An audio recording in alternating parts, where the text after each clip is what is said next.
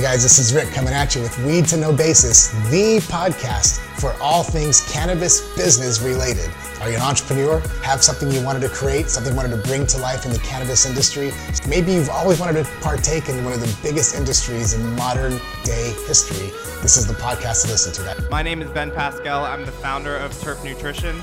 I like long walks on the beach, and I love a sativa strain to go with my coffee in the morning. I could spend all day talking to you guys about my business, but honestly, I think the journey that I had getting to where I'm at today is going to be a lot more impactful for you guys, as well as maybe influencing some of you or even your kids to be more open about the cannabis industry. But of course, this whole journey did not happen overnight. I have had an entrepreneurial mindset since a young kid, selling everything on Craigslist, starting lemonade stands. I always wanted to go out and sell as much as I could. But the cannabis part of it actually didn't hit really until high school. And of course, if you told my high school self that I was going to be telling you guys about my cannabis experience in front of a lot of people, I would think I was either really high or wasted. So it's definitely something that I was not expecting to do, especially at my age right now. So I grew up actually in Northern Virginia. My company right now is based out of LA. So coming out from Northern Virginia, it's a very conservative state, just like Texas here. So it was definitely something that was not normal to be talking about, that cannabis is something I wanted to explore, especially in high school. So I was diagnosed with ADHD at a pretty young age, like a lot of the kids in my generation. Adderall was forced upon a lot of people as well. So before I even started taking Adderall, my sleeping habits were really thrown off. Insomnia was a serious deal for me. So I actually started realizing that with lack of sleep, my mental health started getting affected even worse. So that was something that was just a downfall at the time. Of course, for some of the people who don't know what Adderall is an extreme stimulant. So that can definitely kind of mess up your central nervous system to affect your sleep, your mood, a lot of other things, even your appetite.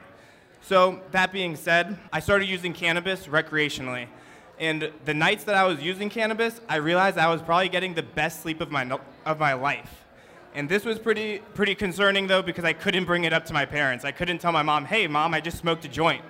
You know, that's not something that most parents want to hear, especially in high school. So at that point, I really wanted to kind of continuously thinking about cannabis. I went over to college, and at that point, the workload really started picking up. With that being said, I continuously started taking Adderall to keep up with the workload as well. One thing I noticed, though, is, of course, since there was no regulation at that point, I didn't know who I was getting the cannabis from or where they were getting it from. All I knew that it was different colors, different consistencies, and just all different types. But I had different effects each time I had a different strain. So some nights I thought, okay, this is perfect. I'm going to smoke a little bowl, go to sleep, and that's it. But go to find, I might have been smoking a sativa without even knowing. So that means it's just going to stimulate yourself as well, so you wouldn't get to sleep. You start overthinking everything. I started learning about the endocannabinoid system, started learning about cannabinoids. I started learning about different strains, about terpene profiles that created these strains. That's what really started making me realize that cannabis is the avenue that could open up the opioid epidemic and kind of put that to rest. And so that's when I started realizing that I wanted to create my passion and my career off of the cannabis industry. But of course, I was in Virginia and I had no idea where to start because I couldn't talk to my professors, I couldn't talk to my parents, I couldn't talk to my counselors about what my career path is going to be because they still had the stigma that cannabis is a drug, it's a felony, or if I told them I was going to sell cannabis, they thought I was going to be the next Scarface. So that's obviously not something that anybody wants to deal with, especially as a kid. Of course, graduation snuck up on me a lot quicker than expected. And at that point, I pretty much did what my parents expected me to do, which was get a corporate job, do the basic thing, because at the time, and the way that I grew up, the only way to be successful is to graduate high school, graduate college, get a corporate job, work your way up, and then once you have enough capital in your 50s, 60s, then you can start investing in the company of your dreams. But of course, I was freaking wrong. That was something that I was just misled the whole time. It's never too late and it's never too early to start where you want to be and for your passion. You should always be happy with what you're doing. So that's something that really stuck to me. So after that year about doing an IT job, I actually ended up getting an opportunity to do a little bit more outside sales, which sales has always been my passion, like I mentioned. I worked with a company called ADP, which was a human capital management company, and I was specifically focused in their small business division. So I was working with business owners every single day. I was meeting 1 to 5 business owners 4 to 5 days a week. And at that point, I really started being able to just more interview these business owners and ask them how they got to where they're at, how they make the jump from going from a corporate job to starting their own business, putting that financial risk on their family. And I started seeing a trend. The trend was they wish they started earlier, and you have to follow your passion. No matter who it was. They had entrepreneurs at the age of 20 all the way up to 80 years old who were starting their business, and that was the same thing that everybody always said. So that kind of really sunk into me. So I did that role for about a year. And at that point, it was about December 2017, I actually got a message from one of my friends that played soccer with me at the time, with a big group of us, all of our teammates, and I found out that actually one of my close friends passed away unexpectedly at a getaway vacation with his girlfriend. So this really actually sunk into me pretty deep. I have a girlfriend, Megan, over here. Some of you guys may know her as Fit Little Meg. You can stand up, Meg. There you go. She's awesome. But I couldn't imagine, though, if I was on a vacation and I come out of my hotel room and see my significant other on the ground, you know? So that really sunk home to me that tomorrow is not guaranteed. Life is a blessing, and you need to make sure you value every single day you have here. So at that point, my life got twisted in all different directions. I didn't know what the heck was going on. So at that point, I really started kind of taking into consideration my actual passion, that was cannabis. And I started really pursuing, how can I get into the cannabis industry? I started brainstorming like crazy. What I started doing was what I do best is networking, but of course in Virginia, there's no way to network with people in the cannabis industry. I could go to DC, but most of them, realistically, it's in the gray area still, so a lot of it's still illegal. So at that point, I didn't want to put my family's name at risk. I wanted to do everything 100% legal. So I started reaching out to different cannabis professionals throughout the United States, including Rick Martinez. I connected with him. He was one of the first people I actually connected with. And he really kind of opened my eyes about surrounding yourself with like-minded people, as well as people who are going to keep driving you and keep making you better, and who wants to see you succeed. But of course, life ironically works itself out. So around 2 or 3 months after my friend's passing, my girlfriend Megan she was a teacher at the time. She had an opportunity in LA to pursue what she was doing on the side, which was personal training. And so at that point, I started realizing, I was connecting to all these cannabis entrepreneurs, but the thing is, in the cannabis industry, you have to show face. You can't just send a resume in. You can't go through Indeed. You can't get hired.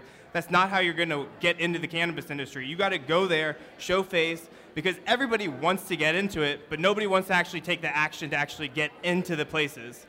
So at that point, I realized, hey, if I'm going to do it, I'm going to go full on, and we're going to move out to California and start interviewing in person, because over the phone just doesn't work. You have to have a lot of trust in the cannabis industry, because there's a lot of areas that room for mistakes, that's for sure. So of course, when I moved to California, the first thing that I was doing is interviewing for a lot of cannabis companies. At that point, I was in the corporate position, coming with health insurance, coming with a retirement fund, all these benefits that were coming at me, but going into a cannabis industry, a lot of them are startups. So I was trying to make a lateral move. So I was trying to hopefully get paid around the same amount that I wanted to, in order to be self-sufficient. But of course, a lot of these cannabis companies, especially now the more corporate cannabis companies, they're looking for corporate retail experience or any type of regulated industry experience, which I did not have. So had to go back to the drawing boards. At that point, around the time that I touched down in California, Rick gave me an opportunity to do a pilot program for starting an online CBD store for more of like a marketplace for other people's CBD brands, which was a great opportunity because at the time, about 3 or 4 years before, Megan, she actually had a herniated disc surgery, so we were using CBD pretty consistently for inflammation control as well as anxiety and helping me sleep too. So we were very well versed in cannabinoids and CBD specifically. So we figured we might as well go all in with this as well. Of course, I also looked at CBD as a way to normalize the use of cannabinoids. because the fact that a lot of people have such a misconception about cannabis. The cannabinoids are the parts that actually make up the cannabis family, including hemp and marijuana.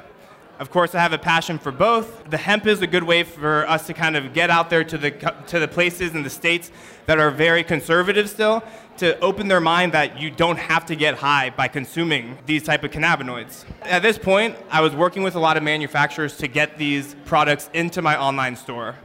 And the more I talked to these people, I started realizing that there was a huge area within the athletic realm of making custom formulas specifically for more recovery purposes instead of just a generic version.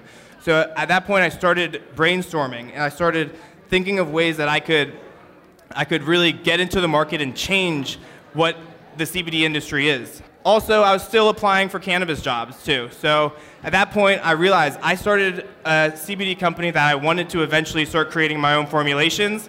But the thing is, I had zero retail experience. So how was I expected to know how to get my products into stores, or how the stores even work, especially in a regulated industry if I'm selling in California? So at that point, what I did, I put my ego aside. I didn't care about the money that I was making. I was learning, I was more focused on the value that I was receiving from the company I worked for.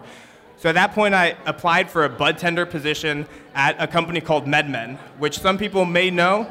It's a multi-billion-dollar marijuana company throughout the United States in multiple states. So they're huge. So they taught me everything from A to Z in terms of compliance. At that point, I actually got promoted into a lead position helping run one of the stores. So I was able to work a lot with them and understand it even better. One thing, though, that really separated me as well is, like I said, it's a pretty big company. To give you guys kind of an example about how big it is, every single day, we see over 1,000 customers in our store. So that means I'm talking with over 1,000 people every single day, asking them questions about what they liked, what they didn't like, what products they were taking, how are they consuming it, what's their preferred method of consumption, how do you want to feel?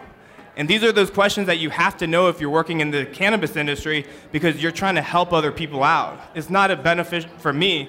My benefit is seeing somebody else feel good. So at the time, though, I told you guys I was networking my butt off in LA. I was going everywhere. Unfortunately, though, not everybody has the best intentions in this industry, which everybody has to be cautious about. So what I did, me and my girlfriend, we actually met a couple that they were a little bit older than us, and so I thought they had the best intentions. They told me that they wanted to help with advising on making that next step into creating my product. So he suggested for me to trademark it. At that point, of course, money was kind of tight since we just moved to LA. LA is really expensive for you guys who haven't been there. But I waited till that next Friday, which is about 4 days, to go ahead on LegalZoom for them to do the actual trademark. 2 days later, I got an email back from them saying I cannot trademark the name because somebody already trademarked that.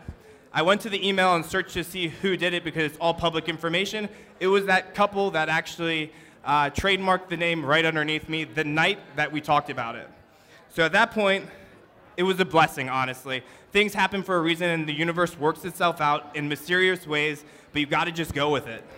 Honestly, it was a blessing because I wanted to kind of step back and realize that the company I had at the time, it was geared more to a younger demographic, when I wanted to have a brand that's a household brand that was impacting everybody across all boards, which was when I came up with Terp Nutrition. Of course, being an entrepreneur is one thing, but being an entrepreneur in the cannabis industry is a completely different battle. There's battles every single day that most people won't have to deal with or even have to worry about. So at that point, I really wanted to focus on kind of what I was learning at MedMen, understanding people's needs, as well as customer service, because customer service is everything in order for people to get back.